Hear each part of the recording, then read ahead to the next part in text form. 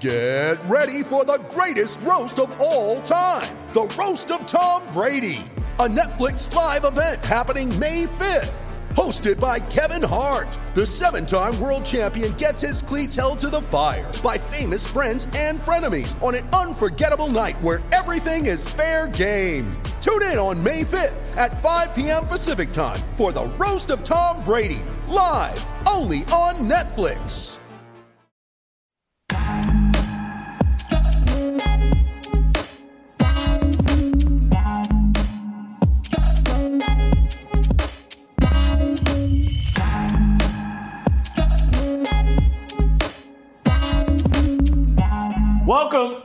Welcome to Fearless with Jason Whitlock.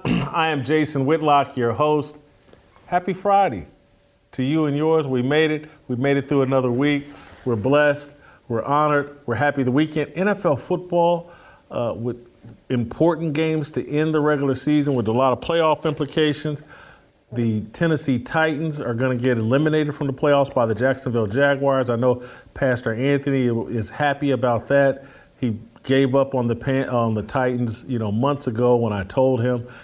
Anyway, Pastor Anthony in studio with me for today's entire show. We're doing a Friday edition of Tennessee Harmony, and we're doing a special version of Tennessee Harmony where we're talking about the new year. This has been the New Year week. We started out the week on Tuesday, and there was such major news around Monday Night Football and Damar Hamlin that we didn't get to do the show we wanted to do on Tuesday, was talk about the new year, why we're optimistic about the new year, what our intentions are, and what our vision is for the new year. We wanted to do that first when we came back from break. Damar Hamlin happened. We had to adjust. And so now we're doing it at the end of the week. Pastor Anthony, gracious enough to sit in with me throughout this show. But we're going to hear from not just Anthony, Shamika Michelle, Dave Shannon, TJ Moe, Virgil Walker, Royce White, Steve Kim. All of our regular contributors will be here except for Delano. Professor D couldn't make it today. I'm sorry. We'll have to hear about what he wrote about earlier this week, what his vision. What did he say? We must protect this house. Protect this house, I think, is his vision for 2023. And it's about men stepping up and protecting the women and children in their home, protecting that family unit that God feels is so important. That's what Delano is focusing in on in 2023. He wrote about it earlier this week for The Blaze. I want to take a moment here and explain to you all what the vision for Fearless is this year in 2023, because we're going to take things to the next level. But because we're combining this with Tennessee Harmony, and because Pastor Anthony's just here, I want to start with a prayer and bless our entire show and conversation and hope that it glorifies and brings honor to God. But I want to let our resident expert, our spiritual leader, Anthony Walker, start us off with a prayer. Please do. Let's pray. Father God, we are thankful for today. We're thankful that you've brought us into a new year. Thankful for this show. Thankful for those who contribute. Thankful mostly for Jason and the vision that he has for this show and this platform. We're thankful for those who watch us each and every day, thankful for their support. Father, we're praying for this year, praying that the things that we aspire to do and hope to do this year are aligned with your will and your way, that are pleasing and acceptable to you. We're praying for blessings for Jason because of the stances that he takes and standing on the truth, Father. We know it takes courage. And so we pray for him and for strength and courage in standing, and also for protection because we know the enemy is busy. We're praying for all of the contributors, just praying for a great outlook on this year and that all that we do brings you glory and honor. Bless today's show as we discuss some of the vision and plans that we have on this year. We pray that it is beneficial. We're thankful in Jesus' name. Amen. Amen. So that's a great launching point for me to give me 10, 15 minutes to tell you guys about what we're planning to do here at Fearless and why we're planning to do it. And it's consistent, I think, with the vision we articulated 18, 19 months ago when this started.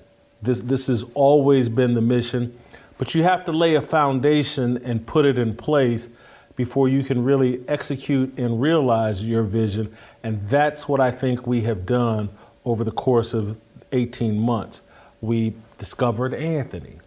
I knew TJ Moe a little bit from his playing days and knew who he was, but now TJ Moe has become one of my best friends, a partner for me in executing this vision at Fearless. And Delano and Virgil Walker and Shamika Michelle, all of these guys, new friends of mine, new partners with me on executing this vision. Steve Kim, I knew Steve Kim, but I didn't know that me and Steve Kim would hit it off and have the kind of chemistry that we do in talking sports and different things. I think God has moved things in an incredible way and in a fast way of putting the right foundation around me, the Blaze, this whole Fearless movement, to where now we can take things to a higher level. And the reason why we need to take things to a higher level, and again, this is what I'm saying, consistent with my vision from the very beginning, and this, when I say from the very beginning, I'm talking about, you go back to me at age 13, 14, 15 years old. I've always had a very healthy skepticism of the power of politics and politicians. And people, my family's been upset with me. Many of you all have been upset with me. I've never voted. I registered to vote for the midterms, and I plan to vote in 2024. But I've always been very skeptical of politics and politicians. It's not my passion. I don't believe in it. When I was in high school, I was a member of our student council, and I saw the kind of shenanigans and just the pettiness and all of that went on with a student council, and decisions weren't really made in the best interest of the student body. And I'm not bad-mouthing the kids I went to high school with or that were on the student council, but I could just see how these decisions aren't really about the whole student body. They're about the people on the student council and how it makes them look, how it makes their college resumes look, how it enhances their popularity at school. And so I've always been very skeptical of politics. And if you saw me on Tucker Carlson's show, I think late last week, Tulsi Gabbard was sitting in for Tucker Carlson, and she brought me on to talk about George Santos, politician out of New York, caught in a bunch of lies, won't really admit to them, won't take responsibility. And this is a Republican politician in New York that won't take responsibility.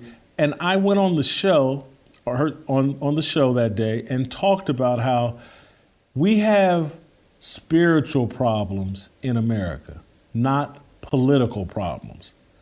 We do have political problems, but they're rooted in a spiritual and moral decay.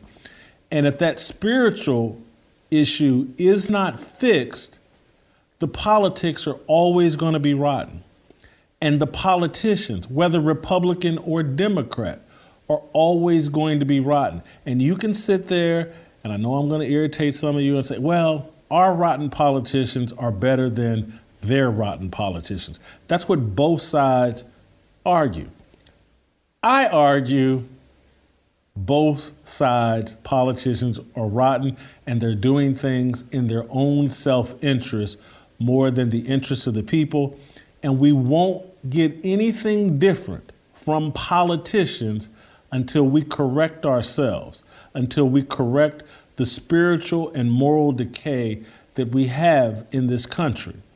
And as you've listened to me talk on this show, I've admitted and talked extensively about, I was a big part of that moral decay. I was a participant in that moral decay. We have to do better, or we're going to continue to lose this country and the things that I grew up loving about this country. The reason why free speech is under attack is because there's a moral decay, a spiritual decay, rotting, or even respect for freedom. People don't even understand the value of freedom because of our spiritual decay. We're so disconnected from God's vision, plan, scriptures, gospel, wisdom. I may be repeating myself, but we're just so disconnected from a biblical worldview that the things that we create are poisonous and don't serve us well. And so I was on Tucker Carlson's show like, hey, George Santos, I don't care that he's a Republican. This man won't cop to what he did wrong, won't repent, won't ask for forgiveness, won't acknowledge his mistake. This is our problem.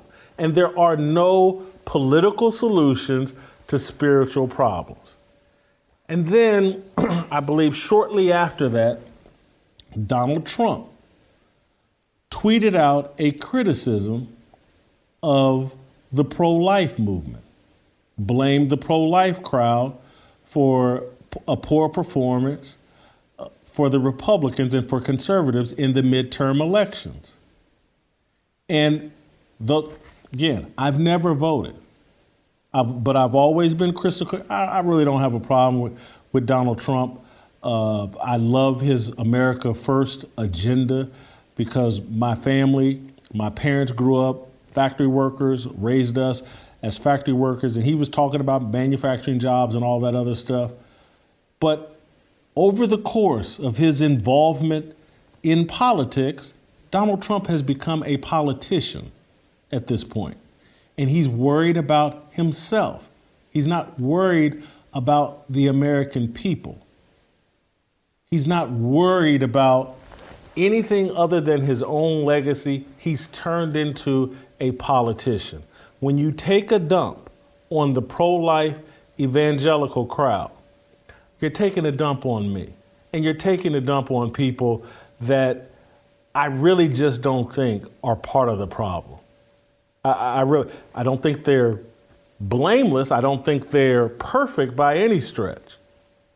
But those of us with those values, evangelicals, pro-life, to have Donald Trump take a dump on us when, again, I haven't voted, but many of you have in that pro-life crowd, that he now wants to take a dump and point a finger at you. It's not me, it's you. You guys are the problem. That's why we lost the midterm election.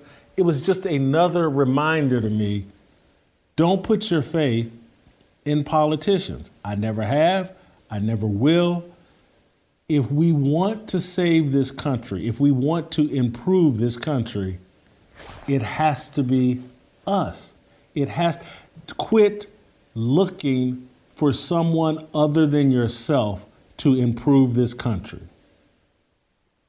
It starts with you, not with Donald Trump, not with Joe Biden, not with Nancy Pelosi, Mitch McConnell, Kanye West.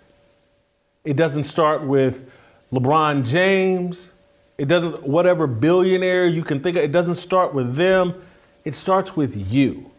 And it starts with us. And it starts primarily and most importantly with men. And so the mission, the vision for 2023 is to take this show, Fearless, that we've been doing for 18 months. We built up a nice following. We found the right contributors. I found the right soldiers. I found the right supporters and subscribers in you. But now we have to move from being passive viewers of the show that just watch the show. We have to move from just being Jason Whitlock, host of this show, Delano, TJ Moe, contributor to the show. We have to move beyond that to trying to raise up, elevate, inspire men to bear witness to a truth that I think many of us believe in, that Jesus Christ was sent here as our Lord and Savior, And we have to bear witness to that and not be silenced by our sin. Bearing witness requires courage, not perfection. And so my focus and the focus on the show in 2023 is going to be to start the movement, to take Fearless from a show to a movement where men and women supporters, but primarily men, we want to gather together, encourage each other, learn from each other, socialize with each other, build a fraternity among us, and basically I want to pick up, I'm very authentic. I'm not, my ego's not wrapped up in this. I want to pick up where the Promise Keepers and Bill McCartney, the Colorado football coach that started the Promise Keepers, I want to pick up where they left off. They were very powerful in the 90s.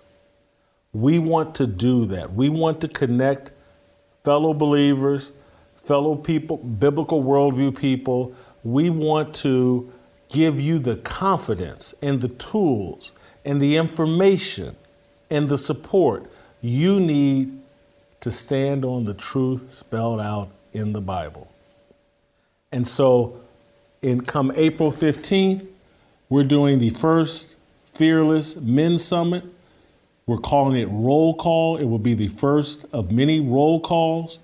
We're inviting you to Nashville to come fellowship with us, hear us speak. We're going to break bread. We'll listen to some music.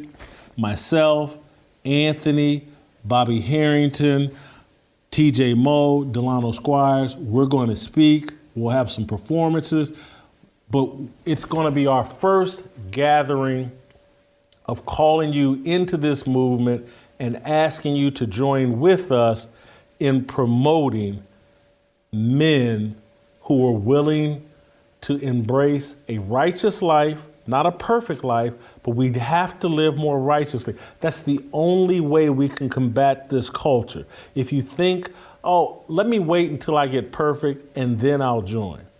No, I need you to join us and let God perfect you through the process. That's what Christianity is. It's not, well, once I get perfect, then I'll go. Once I quit cheating on my wife, then I'll go.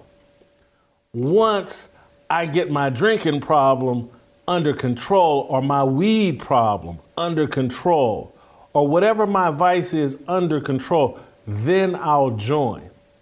The process is bring all of your problems and vices to God. He will fix them, you will improve, and you will get better. We want you imperfect. If you right now are watching this show, drunk and or high, you're exactly who I want to come to Nashville, as long as you believe in God. Because God will take those vices up off of you. He will improve you. But you have to be willing just to be courageous, not perfect. Want you to join us April 15th here in Nashville as we transition from a show to a movement and to a tool used to inspire men to be better. Because if we get better as men, watch what happens in this country. The world, this country will get better. And it doesn't need to start out as some massive thing. Well, if we don't have 2 million people, if we don't have 100,000 people, we don't have 50,000 people. Nah, man, if it's just 2 or 3 of us, there will be more. But if it just starts with one domino falling. When I've been amazed over the course of the 18 months of doing this show, and even before that doing this show, I've been amazed at how many of my friends have watched the transformation in me and started saying, what are you doing? I want to do that. Hey, can we talk about the Bible? And these are guys that all I did with really was drink, socialize, and chase. These dudes, they stepping out of the clubs. They're stepping out of, like, I don't want to tell everybody's business, but just chasing women's not the most important thing to them anymore. And it's because they've sat and watched what's going on with me, and it's tickled an itch that they've been longing to scratch. They wanted to do better. I was like, if Whitlock can do it, holy cow, I can do it. You can be that force in your community. That's what we want to inspire with this Fearless movement. If we can do that, if we can just reach one or two of you in every city, you'll be shocked what will happen to your friends and the people around you and the thoughts and the transformations that will go along with them. And then once men start transforming themselves, the worlds around us will change. Our church will change. Our schools will change. Our relationships with wives, girlfriends, children, parents, whomever, will all change. My brother and sister and my mother will tell you, they may not all understand their perceived view of how I feel about politics, but they'll tell you like, whoo, man, look at it, Jason. He's a much better brother, son, everything through this transformation that they've been been watching and witnessing, and they love it. I'm more available, I'm more accessible, I'm more engaged, I'm more involved. It can happen for you. And so we want you to join us in April. There's other things we're planning to do beyond just the roll call, because there's an information war that we want to get involved in. Matt Walsh's What is a Woman project has inspired me. And I think there's a way for us here at Fearless to do a documentary that will help tell the overall story that I've been explaining on this show throughout this 18 months about how America has lost its moral compass. And its moral compass has been righteous, religious, God-fearing men. We've lost that. Black men in particular, but all men, but black men in particular, have been emasculated. We have been the moral compass for America. It's been stripped away from America, and that's why America is lost. This movement here has no racial idolatry. It's for everybody. But there is, because of the dynamics in this country, because of the racial idolatry in this country, because of the way corporate media has been used, the way white evangelicals have been demonized as racist, it's going to take a God-fearing black man, a black-led movement to get America to wake up and return to a biblical worldview.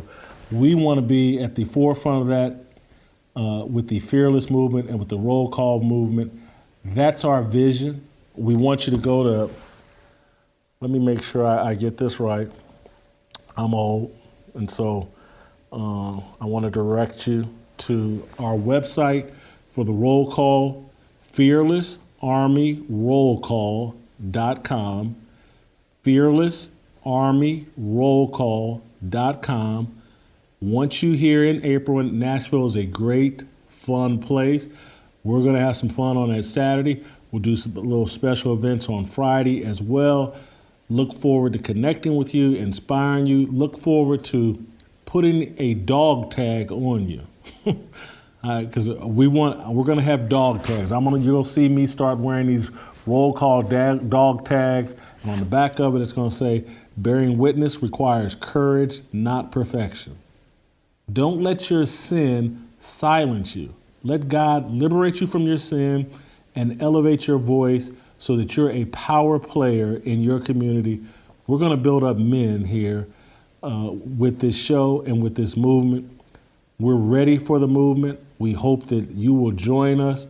Again, Anthony here is going to be a big part of what we're doing in April, and he's already a big part. He helps us in many ways, both on and off the air. And so the rest of this show, I'm going to invite Anthony and the other contributors to come on the show and talk about what their vision is for 2023, what they're focused in on. And so with that, I'm going to transition, and Anthony, you can talk a little bit about our vision here at Fearless and share what you're going to be focusing on as leader in your community and family or whatever? Wow, man. I don't know whether you need a microphone, a podium, or a pulpit after that. I mean, you really laid it down. That was very inspiring. You know, one of the efforts that I try to really emphasize in my ministry is empowering men. God showed us the blueprint in His Word that the most powerful being on the planet is a man that stands with God. When you've got God with you as a man, there's nothing that cannot be conquered. There's nothing that cannot be overcome. There's nothing that can hold you back. And when God gives you a vision and empowers you as a man, I mean, the doors have to come down.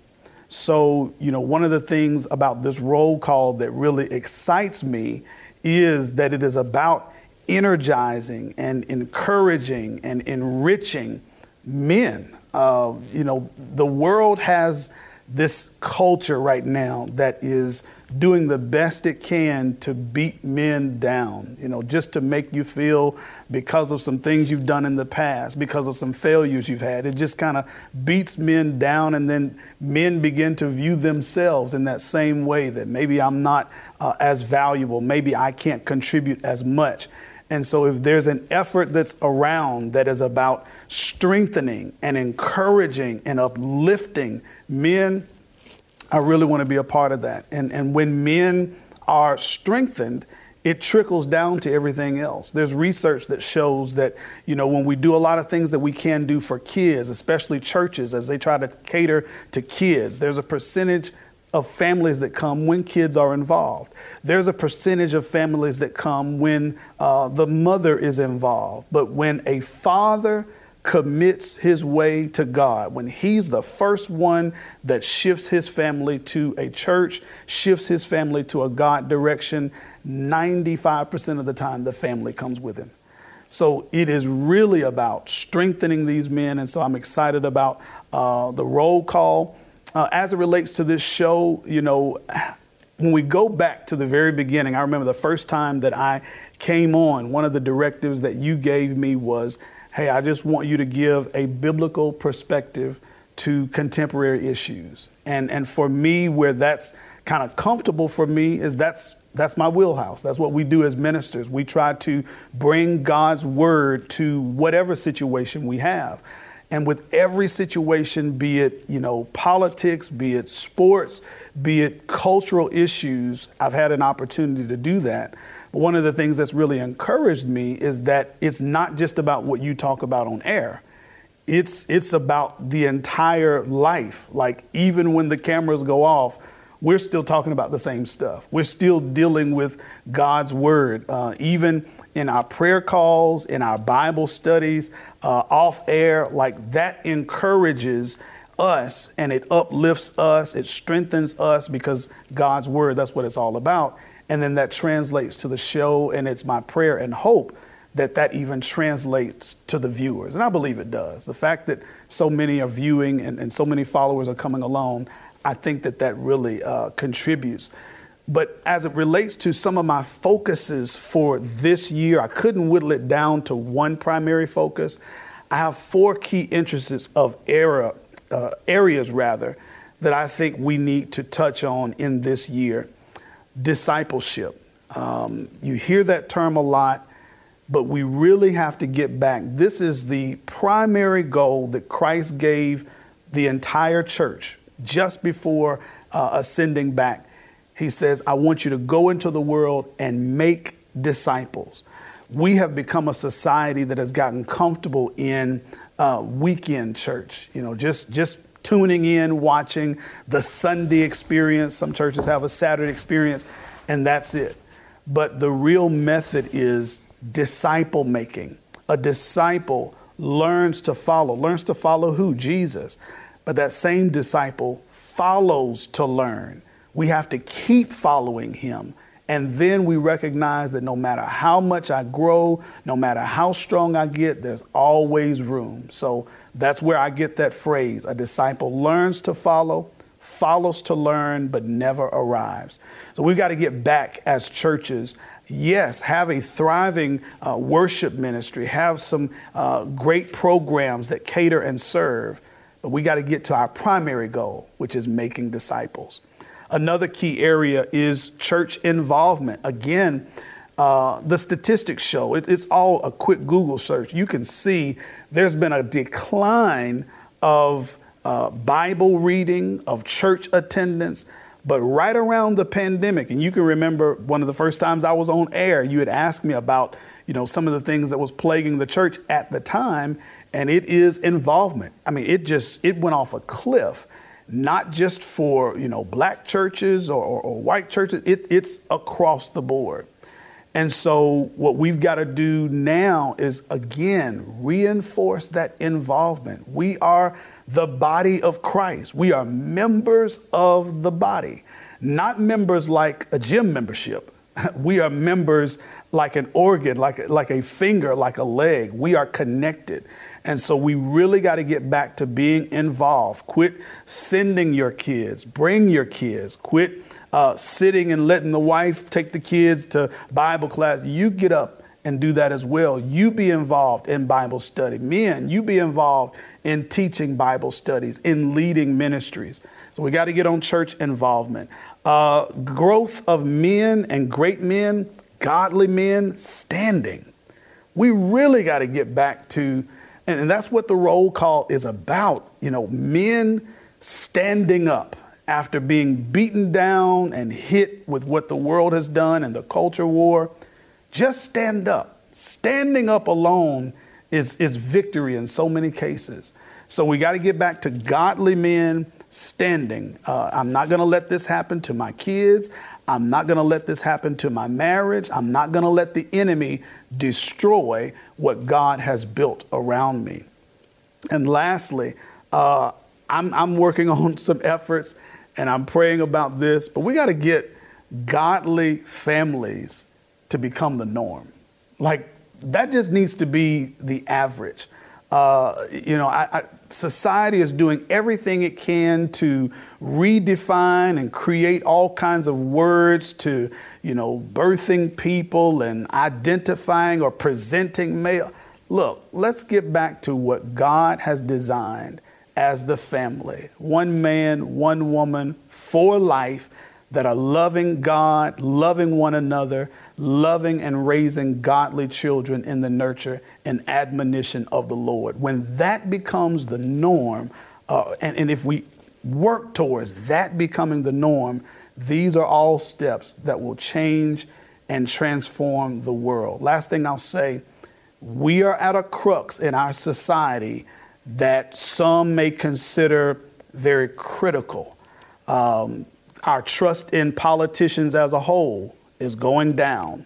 Our trust in our economy, the way things are going with that, all that's going down. And you would say, with all these things going down, who can we turn to for the truth, for direction, for guidance, for rebuilding? And as you pointed out, before we can do anything with the culture war, we've got to start fortifying and fighting the spiritual war. So we got to get back to God's word and change this world to what he wants it to be. All right, so we're going to bring in Shamika Michelle next, but we're going to play for you before she comes on the commercial we have put together for Roll Call. And again, the website is fearlessarmyrollcall.com. I need you to join up for the Fearless Army and come join us in April. But go to the website. Here's the commercial. Shamika Michelle, next. Atheists, the secular world, the culture uses our imperfection, our sins to shut up. You can't stand on truth. And if all it was imperfection, it eliminated us from standing on truth, this would be a very quiet place. I'm trying to be as loud as I can and as transparent as I can to try to inspire other men. We know you're imperfect. You know you're imperfect. God's grace and mercy gives you the right to stand on his truth and to speak that loudly into the culture, and we have to do that. You can look around and say, These guys have taken over everything. They own the CDC, the NIH, they got the president. Is transgender surgery for children? Colleges today are nothing but leftist indoctrination centers working fully against the Bible. What's the alternative? So you're gonna stop fighting today and you're gonna let the government raise your kids? And you're gonna turn around and let them chop off your 12-year-old daughter's breasts and let them sterilize your son and tell him that he's a girl? And you're gonna let them make the Bible hate speech? You're the last line of defense here, because nobody else is going to do it, and God's going to walk with you. This is literally worth dying for. Absolutely. I'm telling you. So it's like everybody, it's a nice little metaphor. This is it. If there's a hill to die on, this is it. The Overton window has been moved right in front of our children's bedrooms, and there are all types of people that are trying to climb up in the ladder. And every good father should be on his post, so that when they peek their head up over the windowsill, you kick the ladder back down, let them know you move on to the other house, because we're not playing that around here. Sometimes just standing up, just saying, no, we're not going to do that. Not my marriage, not my kids, not my family, not my community, not my church, not my city.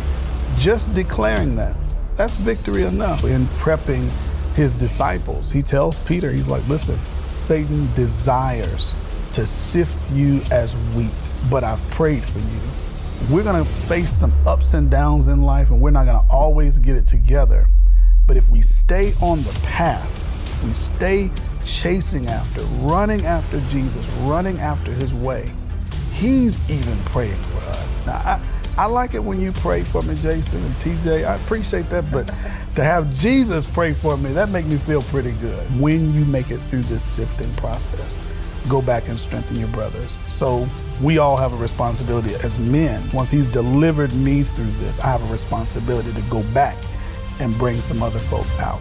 You do a roll call to just let people know you're not alone, be confident in your positions, and we're gonna inspire you. We're gonna eat, fellowship, listen to some music.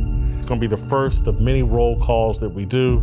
So we're looking for soldiers. We're gonna put out our best recruiting pitches for soldiers.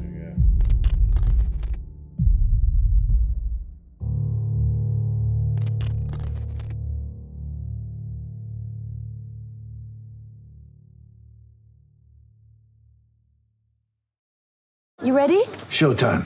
On May 3rd, summer starts with The Fall Guy. Let's do it later. Let's drink a spicy margarita. Make some bad decisions. Yes. Audiences are falling in love with the most entertaining film of the year. Fall Guy. Fall Guy? Fall Guy. That's what the poster said. See Ryan Gosling and Emily Blunt in the movie critics say exists to make you happy. Trying to make it out? Nope. Because I don't either. It's not what I'm into right now. What are you into? Talking. Yeah. The Fall Guy. Only in theaters May 3rd. Rated PG-13.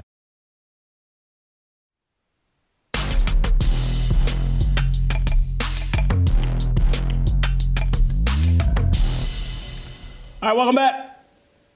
Time for Shamika Michelle and to hear her New Year's, I don't want to call it a resolution, vision, area of focus. What does she think is most important for us in 2023?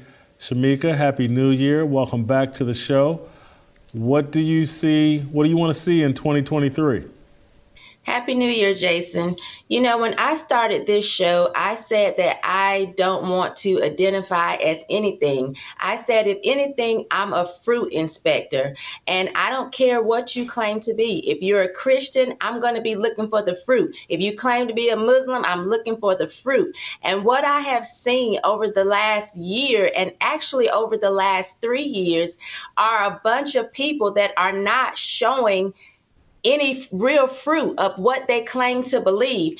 And you know, Jason, that I walked away from the ministry, but lately I have felt like a rock crying out in the place of people who claim God has put a call on their life to preach or to teach or evangelize, you know, and it's bothered me so bad that what I believe I'm going to do in 2023 is be the loudest rock. If I'm going to have to be the rock to speak up for people that claim that they have a calling on their life, but they're sitting silent in the church, sitting silent in the pulpit, going to Golden Corral every Sunday with their collar on and their cross chain tucked in their pocket. I'm going to be the loudest rock. Rock-a-bye baby, the rock that can't be moved. And that's what I feel like we have to do in 2023 and going forward, is actually speak up and speak out in what we claim to believe.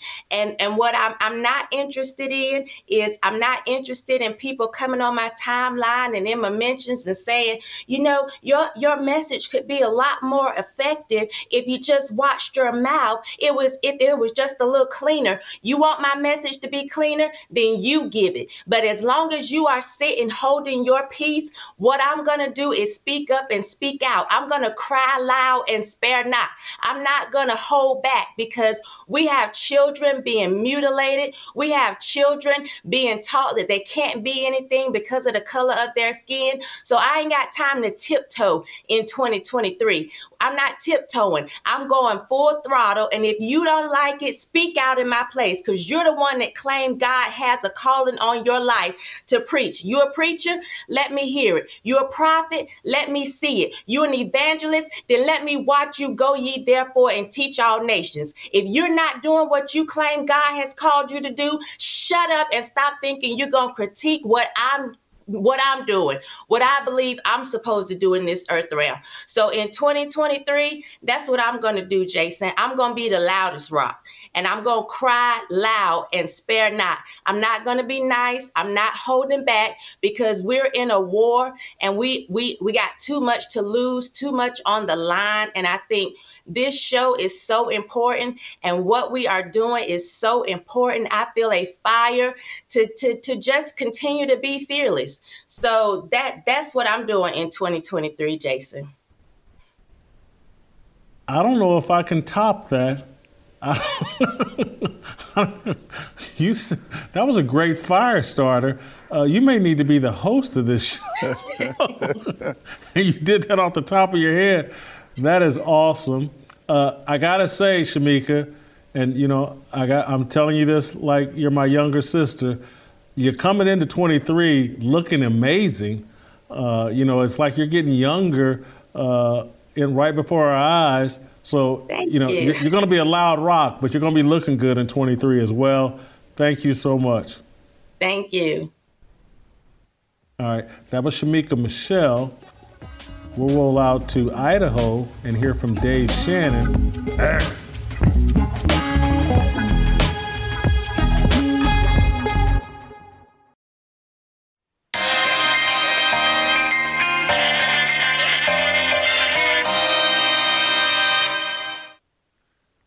All right, let's roll out to Idaho, bring in Chocolate Knox, Dave Shannon, the Idaho Potato. Dave, 2023, what you focusing on? Man, Shamika Michelle gave me the goosebumps, man. I feel the spirit. I'm feeling it right now. I better cry loud and spare not after that. I hate coming after her, but I got 3 R's that I'm focusing on. I'm going to focus on repentance of sin, restoration, and the last one, Jason, is remembrance. I think that America right now, particularly as I look at myself, man, there's a lot of sin that we need to repent of. And if we don't get restored hearts that turn back to God and repent of the fact that we don't honor God with all of our heart, that we have idols that we place before him, the fact that we have coveted our neighbor's things and haven't been a good neighbor, that we haven't been good children, good husbands, and good fathers, if we don't repent of those sins and ask God for a restorated heart, then we're not going to be able to accomplish anything in this next year or be able to save the current situation that we're in. So we better start repenting of our sins first and foremost. And Jason, the next thing after repentance of sins, then you're ready for restoration. I've been thinking a lot about this. We need to restore our loves. I don't want to be known as a person who fights against what he hates, but a man that fights for what he loves instead. We need to restore our love for God first, the God who has made us and brought us out of the land of Egypt and has purified us and made us whole and given all these lovely blessings to us. And the next thing after that, Jason, is we need to remember the 5th commandment. The 5th commandment is so essential in this next battle. Honoring your father and mother and restoring the love of husband and wife is essential, because everything that comes out of the home is a microcosm of what happens in the culture. if we don't get the hierarchical structure right in the home, then everything we see in the culture, if you just look at it right now, if you want to know what our culture was, what the home culture was yesteryear, you can look at the culture right now and it'll tell you what our home culture was yesteryear. And if you want to know what the culture of the future is going to be, all you have to do right now is take the temperature of the homes that we're currently in. And so getting the orders and structures and hierarchical loves right in my home, that is going to be the number one thing I focus on. There is a scene in Ninja Turtles where Michelangelo, the old Ninja Turtles, I'm an older guy, so I like the old Ninja Turtles. Michelangelo is fighting, and he hits a dude in the head with the nunchucks, and he looks at his power of what he's doing while he's in the middle of the fight, and he says, "Oh God, I love being a turtle." And that is the kind of thing that I want to make sure that I am doing in my home, is making sure that my wife loves being a wife, loves being a mother. My children love being a boy, love being a girl, and that I love being a man, that I run to the mess that's there and cultivate joy. Even though we're in the middle of battle, when we decide to swing our nunchucks and hit something, even though we're in a fight, we love the fact that we are in this fight. God made us for this moment. And you only get to that place where you love being in the fight and you don't mind the fight when you have rightly ordered loves. I want to make sure that my home is the kind of place that cultivates joy and happiness. I want my sons to look at me and say, "Dad, I love being your son. You are a great father." I want my wife to look at me and say, "I couldn't have married a better man." Because that kind of thing is when I look at my sons and I treat them godly, when they go out into the workforce, they're expecting that type of situation would be the same to them with their hierarchical structures of their boss. They expect that their boss would look at them with the same type of love of their father and want the best for them. And I want them to think of themselves as employees and say, "I want the very best for my boss." And that type of relationship changes everything. We don't need unions at that point. We don't need other people to intervene because of the love between the two. And so whatever relationship that my children find themselves in, I want them to either be on top where they have hierarchical structures of leadership, where they think the best of the people who are working for them, and that they think about supplying them with the very best work, the very best pay. But that all comes because my home is structured in such a way that it develops that type of culture. And so a restoration of loves that we fight for what's behind us and not just the evil that's in front of us. And the last thing, Jason, go ahead. No, you go ahead. I got something, but go ahead.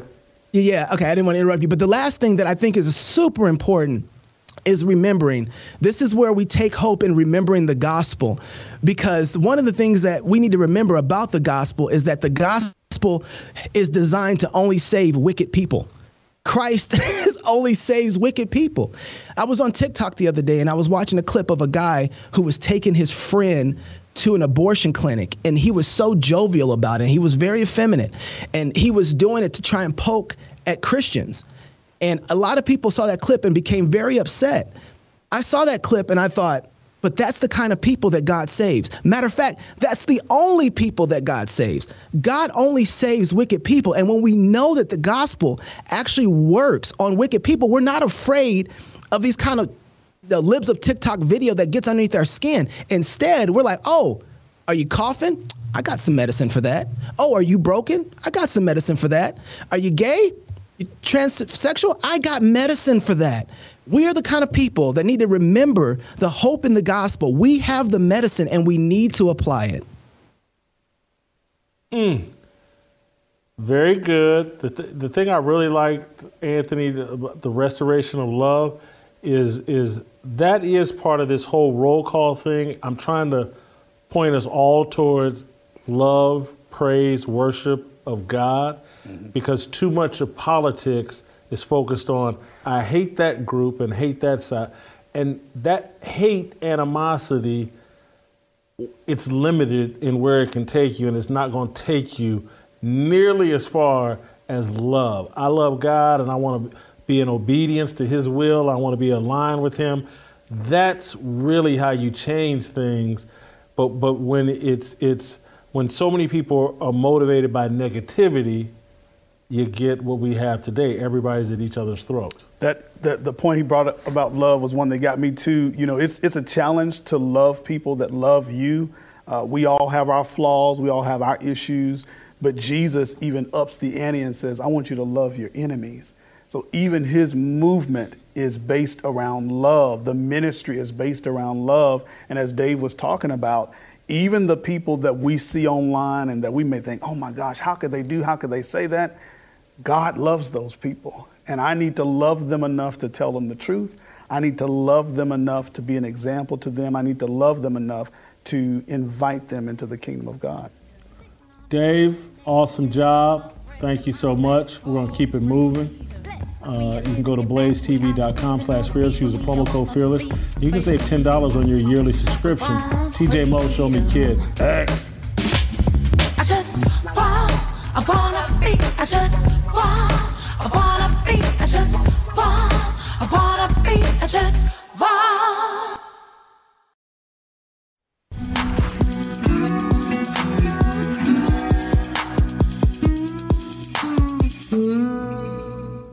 All right, let's roll out to St. Louis. I was almost saying Kansas City. Let's roll out to the Show Me State of Missouri. Bring in TJ Mo. TJ, what's your vision focus for 2023? I'm not surprised we're all on the same wavelength here, particularly I'm going to restate many of the things that you did. I think the story of 2023, certainly by the end, the national story, the political story is going to be Ron DeSantis versus Donald Trump. And I think Christians, along with everybody else, have fallen into this idea that if we just get the right politician, we can turn America around. And it is absolute nonsense.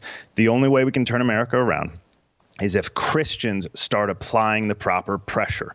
Politicians just do whatever's the most popular in their party because they all have this original platform, and then you look at the end of their platform, and most of the time they haven't accomplished any of that. Why is that? Because they're at the whim of whatever that is popular in their party at the moment. And so for Christians, our values don't change. It's all written right in there in that book. And so all we have to do is apply that pressure and be the loudest voice. And it's like, the way I put this is we need to be taking up space, because for a long time, and I don't know where this started, not old enough to know, but Christians have gone away. We've allowed everybody else to occupy the public square. And then when we try to enter into the public square, they throw out a scary phrase like Christian nationalism, and then we crawl back into our hole and say, I'm really sorry, I didn't mean to offend anybody.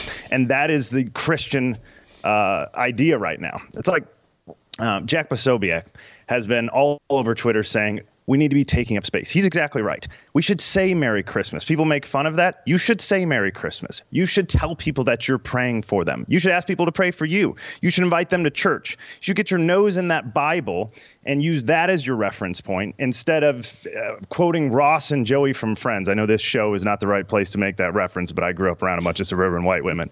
And so quoting Friends is not the reference point. I'm telling you. Christians have got to be taking up space, particularly because we're the majority.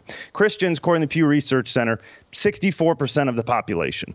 Gallup poll says that the LGBT community, 7.1%. They've just hit an all-time high. That has doubled since 2012 because they are the loudest. They're actually recruiting people. They're actually turning people gay and trans. They're the loudest. They're so outsized in their influence, and we are so undersized in our influence because we are the majority. So I'm going to sound like a broken record here because I've said this now for a year, but like my question will continue to be, where are the pastors? Where are the leaders? We got a whole bunch of people out there. Joe Rogan is one of these guys. I like Rogan, but he likes to pick fights with Christians. Did it with Matt Walsh recently. Always likes to pick, why do you believe this? This is a guy who believes that the most impossibly complex system and collection of systems that we can't figure out still today comes from an explosion, just a random explosion. And he's laughing at us like we're the ones that don't make any sense. We should be laughing at them.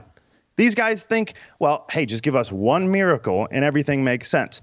Christians should be in the middle of the public square. And in order to do that, we've got to know Scripture. James 1:22 says, do not merely listen to the word and so deceive yourselves. Do what it says. Well, you got to know the Bible to do what it says. What does it say? Matthew 5:13, be the salt of the earth. You should be the light on the hill. about every social issue that we're facing right now, the Bible's got something to say about it if you know how to apply it properly. It is clear about preserving the life of children in the womb, Jeremiah 1:5, Psalm 139. It's clear about what constitutes marriage, Genesis 2:24. It's clear about protecting children and what will happen to you if you cause them to stumble, Matthew 18:6. It is clear that God created only man and woman, Genesis 1:27. You have to know your scripture in order to fight this battle, and you have to know why that battle matters. So are we Christians or not? Do we actually believe what we say we believe? Because these other voices are so much louder than ours, and ours is so soft, it's like we don't even exist. So there was a time where Bibles were in schools. Benjamin Rush wrote an entire defense of this, one of our most popular founding fathers. Didn't come out of school until 1962. Look how corrupt we have become since that time. The phrase that everybody loves to throw in the face of Christians is live and let live. And I can't find that in the Bible. So I'm not going to be abiding by that. What I'm going to abide by is Matthew 5:13, where it says you are to be the salt of the earth. And so my vision for 2023 and my fearless vision is that all of us stand up and we apply the pressure necessary to start changing things, or we are screwed. I can't top that. So I'm going to leave it alone. Thank you, TJ. Great job. Go to youtube.com/Jason Whitlock. Hit notifications and subscribe. Virgil Walker, the bow-tied bandit. Next.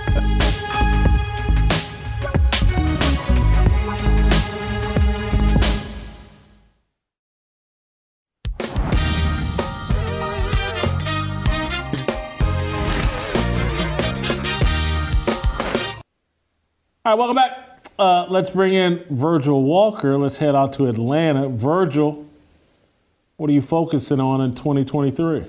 Well, it's no different. Again, there's a lot of overlap with the guys. I actually reached out to Pastor Anthony this morning, and I told him his list sounded so good, I was going to throw mine away and just grab his and work on that. So I'll also say this. TJ Moe actually showed a little bit of his whiteness with the Friends reference. I just have to put that out there before I get started with I think he's very aware of that. But, Friends and Seinfeld, two shows that I heard were great, and maybe I've watched 3 episodes combined. Right. No, listen, my focus has not shifted. What we do here at G3 as we educate, encourage, and equip local churches. We want to strengthen them with sound biblical theology and doctrine, and see them be able to stand against what culture is really pushing toward us. What I'm witnessing here, Jason, this year, as I watched this midterm election cycle happen, as I watched the Dobbs decision take place, I had a front row seat to what's actually happening within the 4 walls of the so-called black church. And it was absolutely mind-boggling and disturbing. I think one of the first episodes that you actually had me come on to the show with was when I wrote a letter to black church pastors. This was right after the Dobbs decision, when I watched black church pastors get in the pulpit and then advocate for the culture of death that is abortion. I was dumbstruck by that when, historically speaking, the black church was socially conservative. We knew that maybe economically we were looking for some free things or handouts from government. But socially speaking, we stood on issues of marriage. We were against gay marriage. We stood as it pertained to issues of life. But this year, we saw the absolute opposite of that take place. It's been said that the black church is the conscience of the country. And if that's true, Jason, our national conscience, is actually in the final stages of a cancerous demise. Far too many black pastors are actually prostituting the bride of Christ in exchange for popularity or prosperity or political favor. And it's absolutely unbelievable. For me, as I witnessed this, my focus this year is a little bit of what Shamika talked about. I'm not going to spare anything. I'm going to be screaming. I'm going to be talking. I'm going to be pushing the envelope and shining the light of truth, exposing the darkness that's a part of what's taking place within the church, with the hope that those who see it and understand it and are called of him will come out of that place and walk in the light of Christ. Those are the kinds of things that I'll be focused on in 2023. My hope is that blacks en masse will abandon these false teachers and preachers and will actually begin walking uprightly before we actually suffer the ultimate judgment of God. You've talked about this kind of thing on the show. I think that's the reason why you're doing things like the roll call. We've got to be a light that shines in the darkness to draw people to the things of God, repenting of sin, placing faith in Christ and the like. Secondarily, I'll say this, much like Dave Shannon, with all of the things that are out there in culture, I always say this, that the Bible, the Word of God, is first a mirror for us to examine our own selves, and then it is a window for us to examine culture. So as it pertains to Virgil and what I'm doing, I'm focusing on being a better husband, a better father, a better friend, better at work, better in every facet of life from a standpoint of what God says in his word. I really do truly believe that God is sovereign, that the word of God is sufficient to handle every issue, and that we, his people, need to submit to what God has said in his word. Virgil, thank you. Great job. Talk to you later in the week. Virgil, very involved behind the scenes with helping getting the roll call off the ground. He's kind of our brains behind the scenes. I just can't stress enough how important it is for you guys to come join us here in Nashville as we try to kick this movement off in 2023. There's other things we want to be doing. Eventually, we want to take roll call on the road and perhaps bring it to your city. But we're going to start here in Nashville where we're based. And because it has a lot of synergy with other things that I think music is essential to bringing people together. And we're going to get the roll call thing up and rolling, documentary, and eventually I'm going to get to this Harmony Festival. There's a reason why I've done the weekly show, Tennessee Harmony, is because we're going to make Tennessee the shining star as it relates to harmony, racial harmony, and moving past racial idolatry. And you can only do that by putting God first, because once everybody starts worshiping, praising God, that's how we start seeing the humanity and that we're all image bearers of this God, and we put all these little silly surface level differences to the side. We start, oh man, that's my brother in Christ, regardless of color. That's where this fearless movement is going. Need you here in Nashville with us as we get it rolling. All right, we're gonna keep it rolling and bring Royce White on next.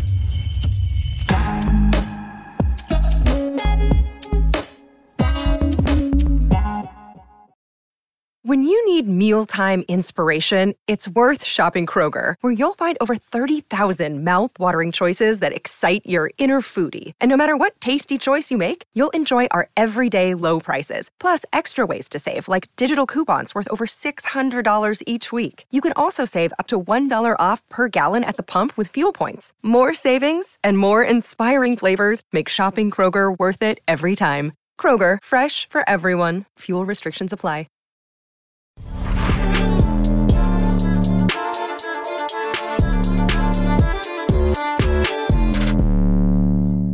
All right, welcome back. Let's roll out to Morpheus, Royce White. And Royce, I've been keeping everybody tight with their vision for 2023, but I got to be respectful of how big your brain is.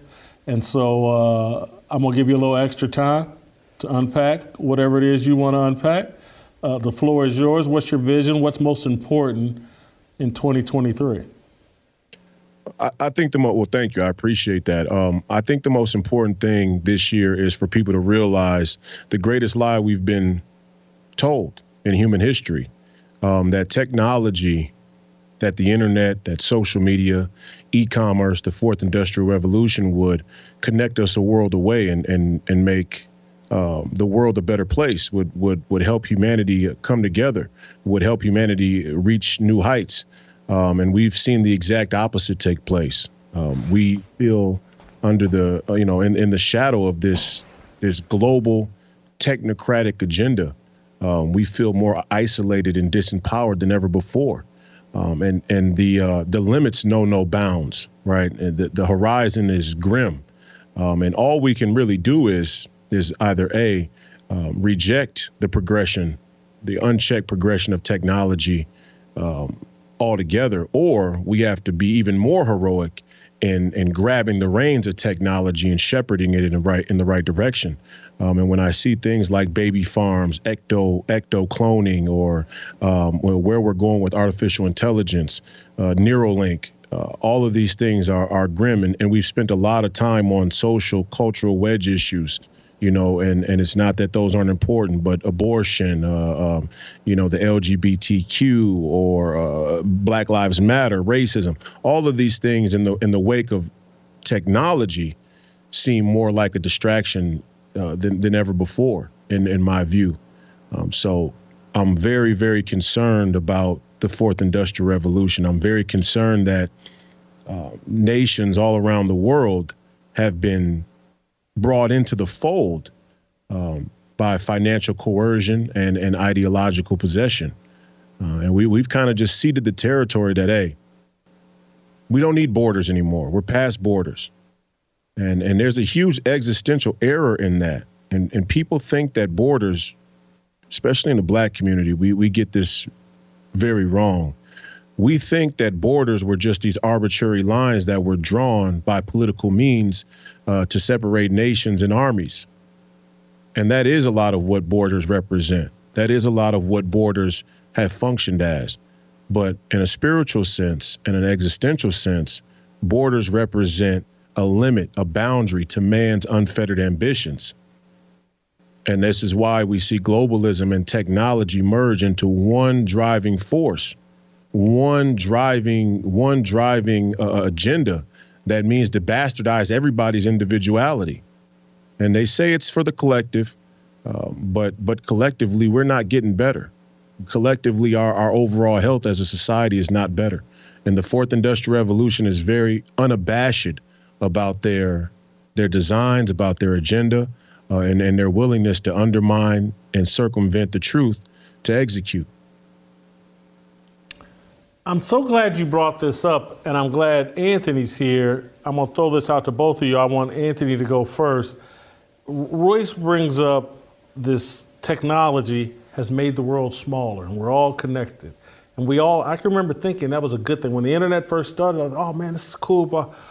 But then I think like, hold on, we were scattered across the globe by design, and now we're losing. I don't know if I want to be connected to India or China or any that don't respect my values, and I see us starting, well, we got to get rid of this to fit in with this. And so a place like Israel that's like really pro-LGBTQ, I don't want their cultural influence. Canada, they're outlawing scriptures in the Bible as hate speech. I don't want those values here. I wonder how God seemed like he scattered us for a reason, yet, and we seem to be like, nah, let's reduce all, we're just all one big nation. So the scattering was for a reason from God's standpoint, and that is to impart his dominion over the world. He wants his imprint all over the world. But we've taken the things that we've created, and we want to make that imprint on the world. The problem is, as you've pointed out, everybody's got their own little corner and nobody's really identifying, wait, but does this align with any truth? Is there anything substantive about this, or is it just my own identity? And when we leave man up to his own devices, he will worship himself in some kind of form or fashion. So if we're not using God as the imprint, if we're not using God as the mode that we use, then it's going to come back to us. We're going to worship self. Royce, I'm going to give you a final say, but I want you to react to, his point about self-worship. And that's what I see in society in terms of like, hey, I have these desires, and so I don't care what the Bible says. I have these desires, so they must be good. and they must be met. And that comes from self-worship, idolatry. You make your own self an idol rather than God. Anyway, I just want your reaction to anything I just put on the table or Anthony said. Well, you know, if you look at these things across a wide enough span of history, you could argue that the color television revolution was actually a revolution, was actually revolt against God, and that the color television as a technological advancement was the precondition. It was actually the precondition for iconism, right? And for us to sort of warp our mentality around icons. And you can actually look at the trend downwards of Christian identity of people who identify as Christians in America, and the color television phenomenon are perfectly aligned. And now technology, social media took what color television introduced and has expanded it to the widest range possible. Now it's not the obsession of celebrities, but it's for all of us to become our own little celebrity in our own little world, even if it's not really grounded in reality. And that's the real scary part, is that the next iteration of the fourth industrial revolution is to completely warp reality, where you can tailor the settings of your virtual world and get all of the adoration or adulation or dopamine that you desire, and truly become your own God. I mean, there's something deeply heretical about it, number one, but there's something anti-human about it too. And I think a lot of the people who claim to be on the come for human welfare or humanitarianism have blatantly overlooked how anti-human this fourth industrial revolution really is. I mean, how long? Let's take the baby farms, for example, right? How long before they're just making babies and the babies are born into slavery? I mean, who's gonna watch over it? How do you watch over it? Right. This is actually the Matrix story playing out before our very eyes. And what they'll have you believe is, nobody is going to just, clone babies into slavery. We're way past something like that. It'll never happen. And it won't happen under the auspices of the last iteration of slavery, but there'll be a new justification for it. Right. It's like, hey, we need cobalt. We need lithium. We need lithium to have electric vehicles. We need lithium to have iPhones so everybody can have equal opportunity access to the internet. We need these things. And if the people who are on the planet right now don't want to work in the cobalt mines, well, maybe we just even the playing field by taking these parentless children that we've created over in this farm and have them mine the lithium. Because really, they're not even human to us. We're not even human to the powers that be anymore. Pretty soon there will be no human. And that's a scary proposition. Royce, I need 90 seconds, because we're going to have to follow up on this next week. But I need you for 90 seconds to unpack the color television and its impact. Just give me a little bit more on that, and give the audience a little bit more on that, so we can marinate on it over the weekend and circle back to you next week. Well, I mean, look, when we were in black and white TV and there were a few channels, there was a constraint on what we saw icons as, how we worshipped, how we interacted with what we were presented content-wise.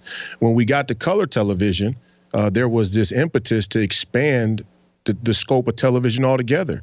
And then it was cable television. And then you have a sort of a watershed moment of radical celebrity, right? So, when it was black and white, there was a disconnect between the people who lived in a real color world, and that this is television.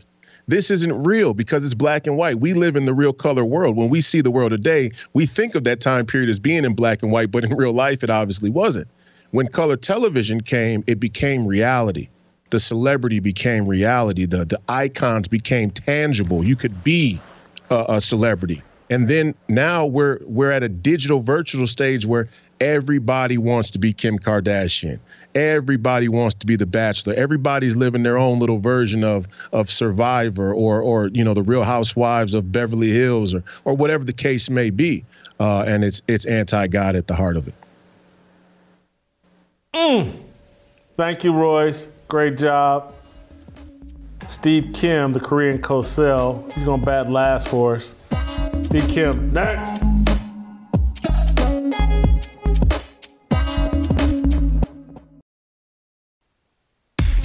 모두 다 빨리 박수 쳐 기다리지 말고 서둘러 Reason that I'm back is to feed you raps when I see that you are 배불러 So fly Batting last but not least, I'll probably get hit with a racial discrimination suit for making Steve Kim go last. We did have a white guy earlier, TJ Moe, so Steve, you can't. Anyway, Steve, don't be offended by that you're last in the order. You know you're at least our 7th or 8th best contributor. So anyway, what's your vision for 23? Well, the particular interest of mine, as we talked about, what would I do for 2023? I'm going to be here. My vision is to be the Asian Bowie Kuhn. I want to be the college football commissioner. We got to fix something here. We got to fix the infrastructure of college football, and we tie it in to the NIL, the transfer portal, and the postseason / playoff. Now, this is my recommendation, and this is just a baseline. Number one, if we're going to go full pro, let's not be half pregnant. College football now is a billion-dollar business. They're trying to make it into a professional league with universities involved. So you know what? Let's go all the way with players. Players wanted to get paid. You know what? Let's pay them. Let's put them under binding contracts. So first step, the letter of intent, something that you had long ago at Ball State. But you know what I would do? Instead of making them 1-year renewables, when you first get into college, you make them a 2-year contract. So this way, nobody transfers after 3 games and they don't want to be redshirted or they just want to quit and get poached by another school. In the first 2 years, the school and the player is bound to themselves. Now, with that, unless the player and the university or program agree that you can transfer, if you do transfer, that comes with the 1-year sit-out period. You cannot just leave and go to another school. I think the universities and the programs and the coaches, they deserve to have some continuity within their roster. Now, all the NILs, hearing a lot of like nightmare scenarios where guys are not getting their money. In other words, the NILs are becoming the null and voids. Let's guarantee all the money. We're making them into contracts. And half of the money will be delivered upon graduation or completion of eligibility or both. This way, we at least have an impetus for these guys to get their education, which, by the way, they're still getting for free. Does everyone talk about the cost of a free education? All right. Now, with that said, since we are making this professional, we just can't have 5 or 6 guys get all the money. The players need to unionize and have a collective bargaining where there are team NIL deals where every single player, from the star quarterback to the backup long snapper, they get a baseline of an NIL deal. Certain teams have this where everybody at least gets something and the star players get a little bit more. Now, here's what I would do to eradicate the apathy of the bowl season. Jason, I don't know about you. I love college football. But as soon as it turns to December, all the way up until about New Year's, I don't care about the bowl games. It's the strangest dynamic is that everything's tied into the regular season and 2 games. So here's what we're going to do in honor of the late, great Mike Leach. By the way, moment of silence. Okay. But he said we should do a 64-team tournament. I thought the Pirate was crazy, God rest his soul. I hear scoffing. Here you go. Let me explain why. Let me explain why. Because all these games. No way. Yes. Oh, my goodness. You know what? Do not go Skip Bayless on me. I am not doing it. But see, here's my thinking. All these bowl games that we don't care about, you know what? You know how we care about them? Make them into playoff games. Because all these games from like December 9th all the way to about December 26th, they're all just programming. So why not just shorten the regular season, make every game a conference game, all right, and then we'll reseed them and just make it like the pros and make it your version of March Madness. Now, certain people have said, well, what about the players? You're really going to make them play that many games? Yes, but since they are professionals, there will be a reward. Every single round you go to, you get a winner share and a loser share. So you stack up a couple of victories. Tell you what, you're going to be able to buy that biology book that you're never going to crack open anyway. So there you have it right there. Vote for Steve Kim. I can do it right. I will save college football. You will care about the regular season as much as the postseason. And the players, all of them, will get paid. You want to make it professional football. Hey, be careful what you ask for. But that is the platform of the Korean Bowie. You lost me at all 64 teams or 64 teams. Look, they need to win 8 games to even be eligible, in my opinion, for a bowl game instead of all these mediocre teams. And then did you see the Michigan running back that was hurt, that was on crutches during the game? I can't think of his name. Blake Corum. Blake Corum. Yeah, Blake Corum. Yeah. He told you what the players are spending their NIL money on. That gold chain he had on with all the diamonds looked like it cost about $250,000. And so I don't need to be helping these kids blow their money. The whole NIL. Some of your idea I liked. 64-team playoff, no doubt. Anthony's a big sports fan, and he'd probably love a 64-team playoff because the Tennessee Titans would maybe qualify. But your thoughts on any of this? Anthony, you got any thoughts on any of this? Yeah. I was with him up until he got to the 64 playoffs. All that other stuff, he was doing real well. And maybe since he's going to be commissioner, you're not going to get everything you want anyway. So they'll probably hire him, and they just say we can't do the 64 January Madness playoff game he's going to have. January and February Madness is what that would be. They're playing college football in spring camp in March. Yeah, and I would also say another thing, another addendum. If you opt to sit out and you're healthy, you should get docked. I mean, these guys want to be treated like professionals and have professional responsibilities, which comes with obligations. All right. Are you docking Shannon Sharp's pay for skipping Undisputed on Tuesday? No, to the contrary. I'm giving him a bonus because that's about the only time that we give a doggone about that sacred program. He's made that thing go viral. I think he deserves a bonus. Because most of the time, that show is a snoozer. Let's be honest. 64-team playoff. Thank you, Steve. Let's cue up some Harmony. And we'll get out of here. That's your first appearance on Tennessee Harmony, Steve. Next time we'll get you to mention Jesus. All right, cue up Harmony. We'll see you next week.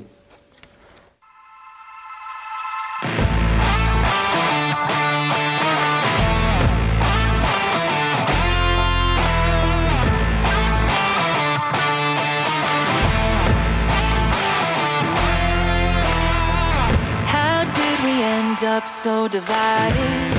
Stop fighting and stand tall. We used to be a nation, one united.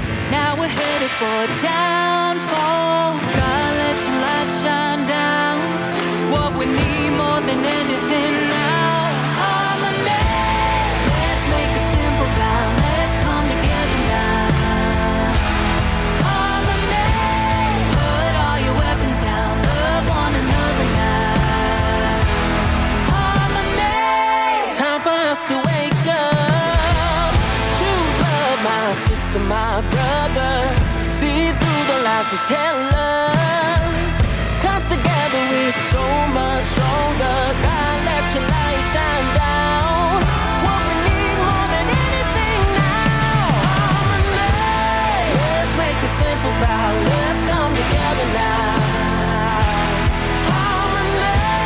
Put all your weapons down. Love one another now.